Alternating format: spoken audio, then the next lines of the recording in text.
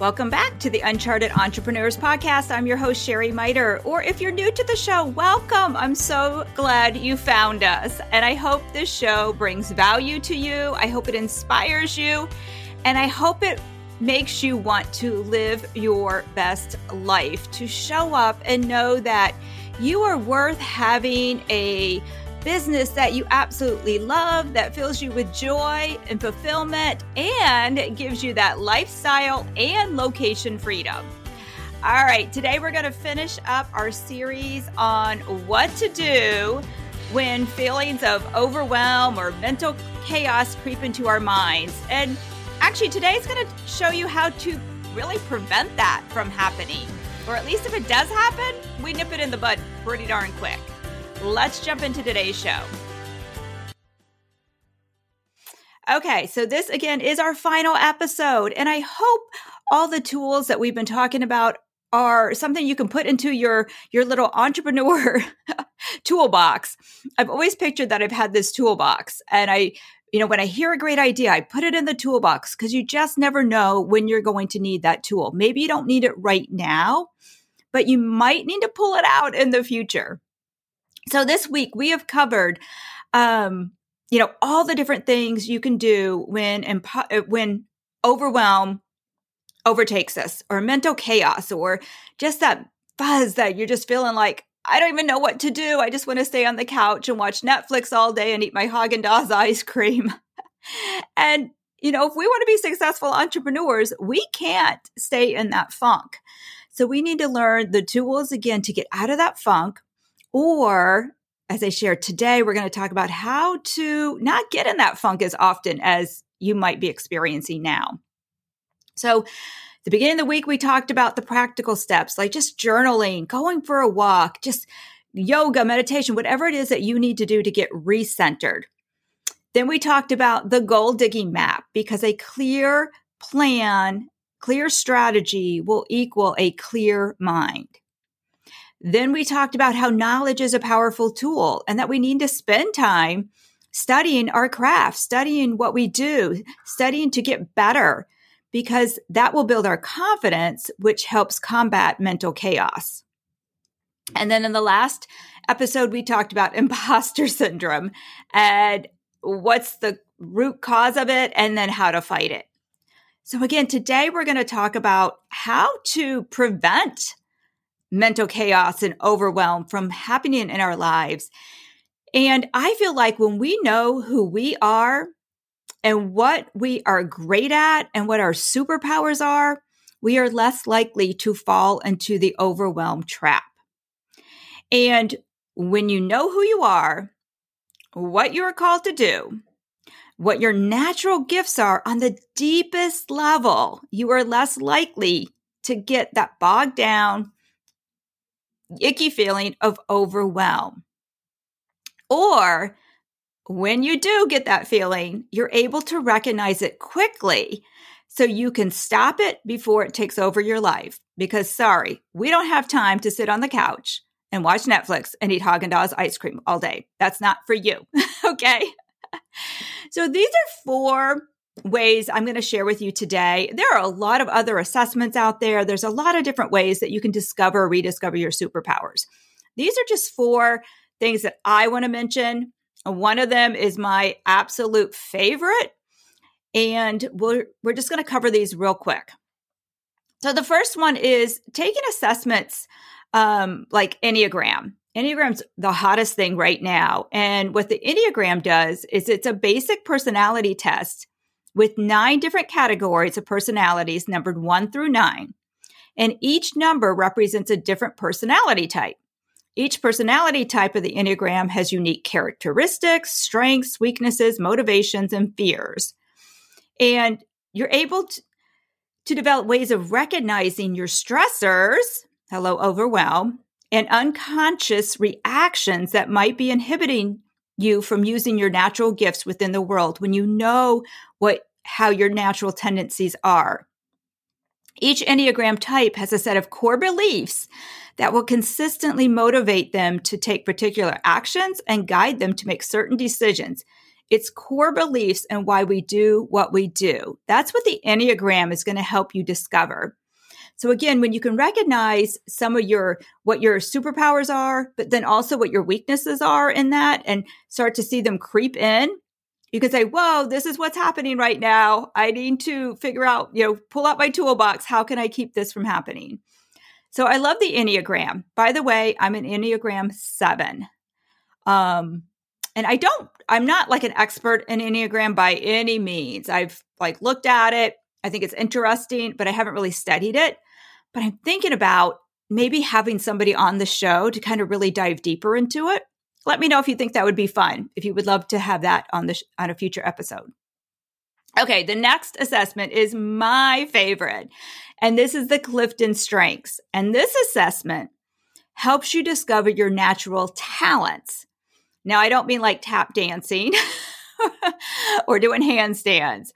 These are your natural talents and how you naturally think, feel, and behave. It's your inner compass. And the assessment, and I forgot how many questions it is. It's a lot. I want to say 140 or 170. It's a lot of questions.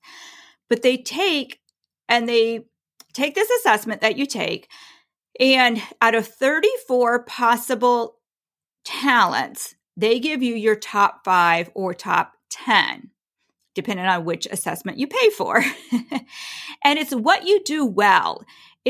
And when you can focus on these talents in your professional, personal life, you can practice them and turn them into your strengths.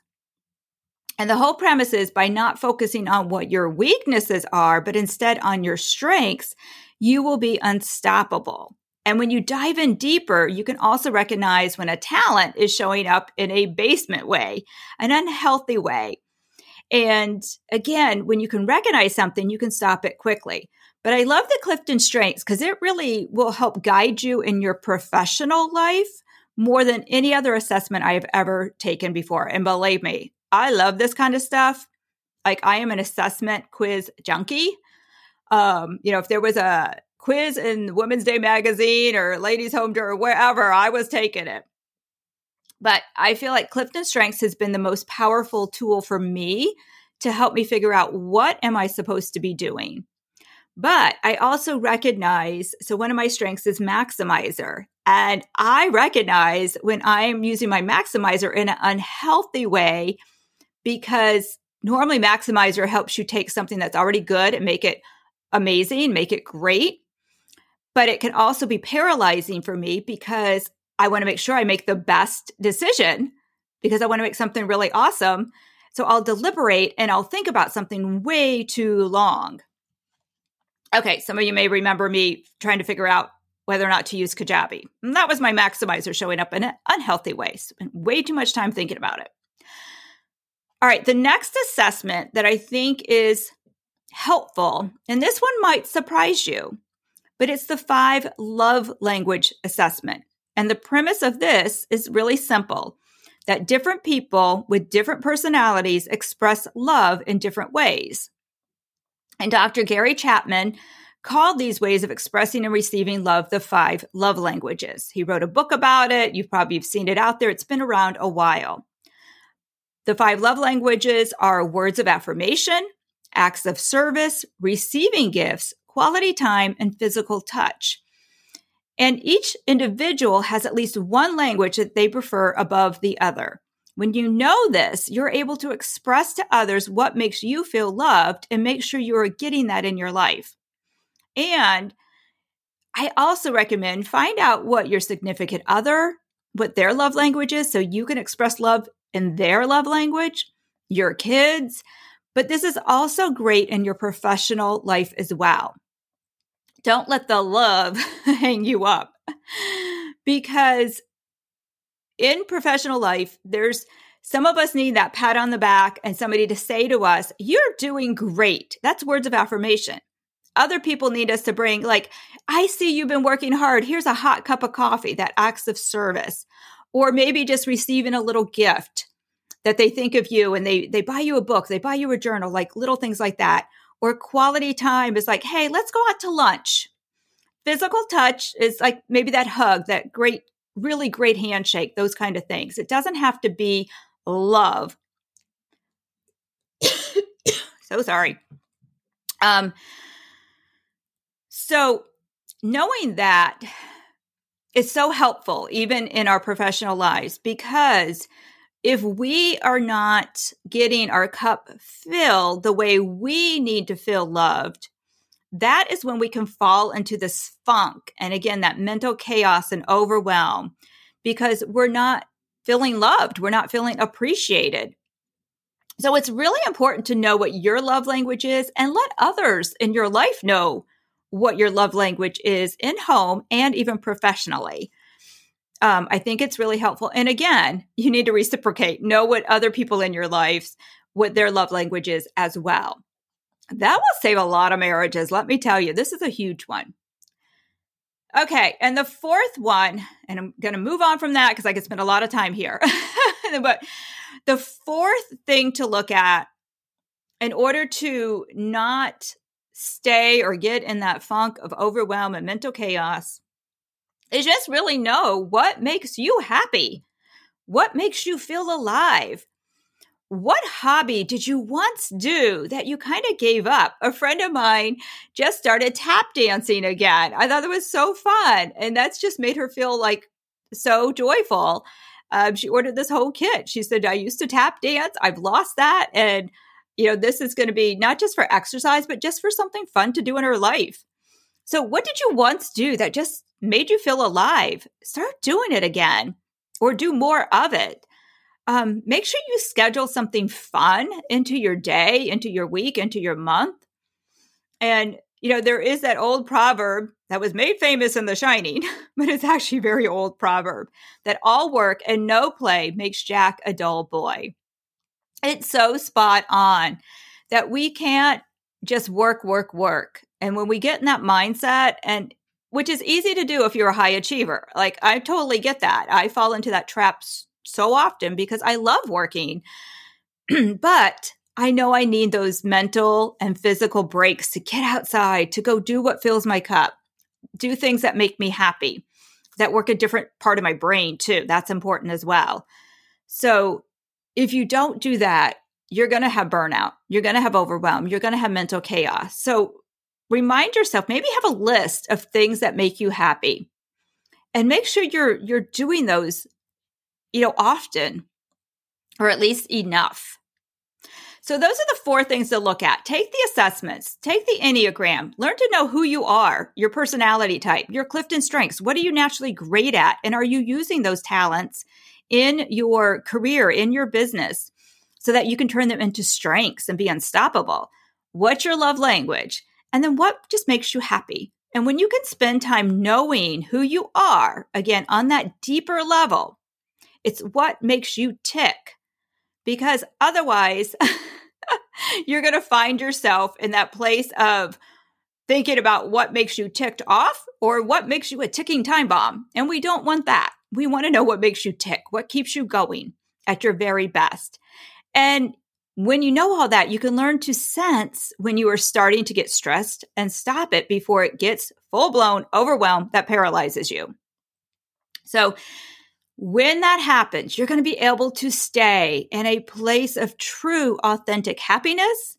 You'll have more feelings of fulfillment, and you'll be way more productive at work and at home. And you'll have a lot more joy in your life. So it's worth taking the time to really get to know who you are at the deepest level. Okay, my friends, I hope this whole series was helpful. And as always, I would love to hear, what did you get out of it? What was the most helpful advice you got? Or how else do you deal with this? Or do you know your Enneagram or your top 5 strengths? Send them to me.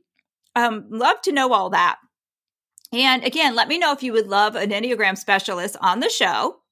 And also, I wanted to share, I'm working on something because I am obsessed and I totally geek out on Clifton Strengths. Like, it's my jam. So I have this whole big coaching bag that I am going through and learning and studying. Like, this is my thing. And I will be looking for people who want to like take their assessment and get it really figured out. Like, okay, here's my assessment, Sherry. What does this mean? And how can I use this? What do I do with this information? Because it's kind of confusing. So if you'd love to be on the waiting list to have a Clifton Strengths assessment session with me, let me know. Hopefully in the next week or so, I'll be ready to start doing those because I'm so excited about it. But as always, thanks for listening to the show. Thanks for spending time with me today, because I know time is our most valuable asset. It's the thing we can never get back. We can always make more money, but we can never get back our time. So I do appreciate it. And if you found value in today's show, please do me a huge favor. If you haven't yet, leave me a review. And if you already left me a review, thank you from the bottom of my heart. Can you share this episode with somebody privately, or better yet, share it on your social media? Let others know, like, hey, this was really a value. You might enjoy this show as well. So anyway, thanks for spreading the word about the Uncharted Entrepreneurs, and go out and have a great day. And remember, life is short. We've got to enjoy the journey, my friends.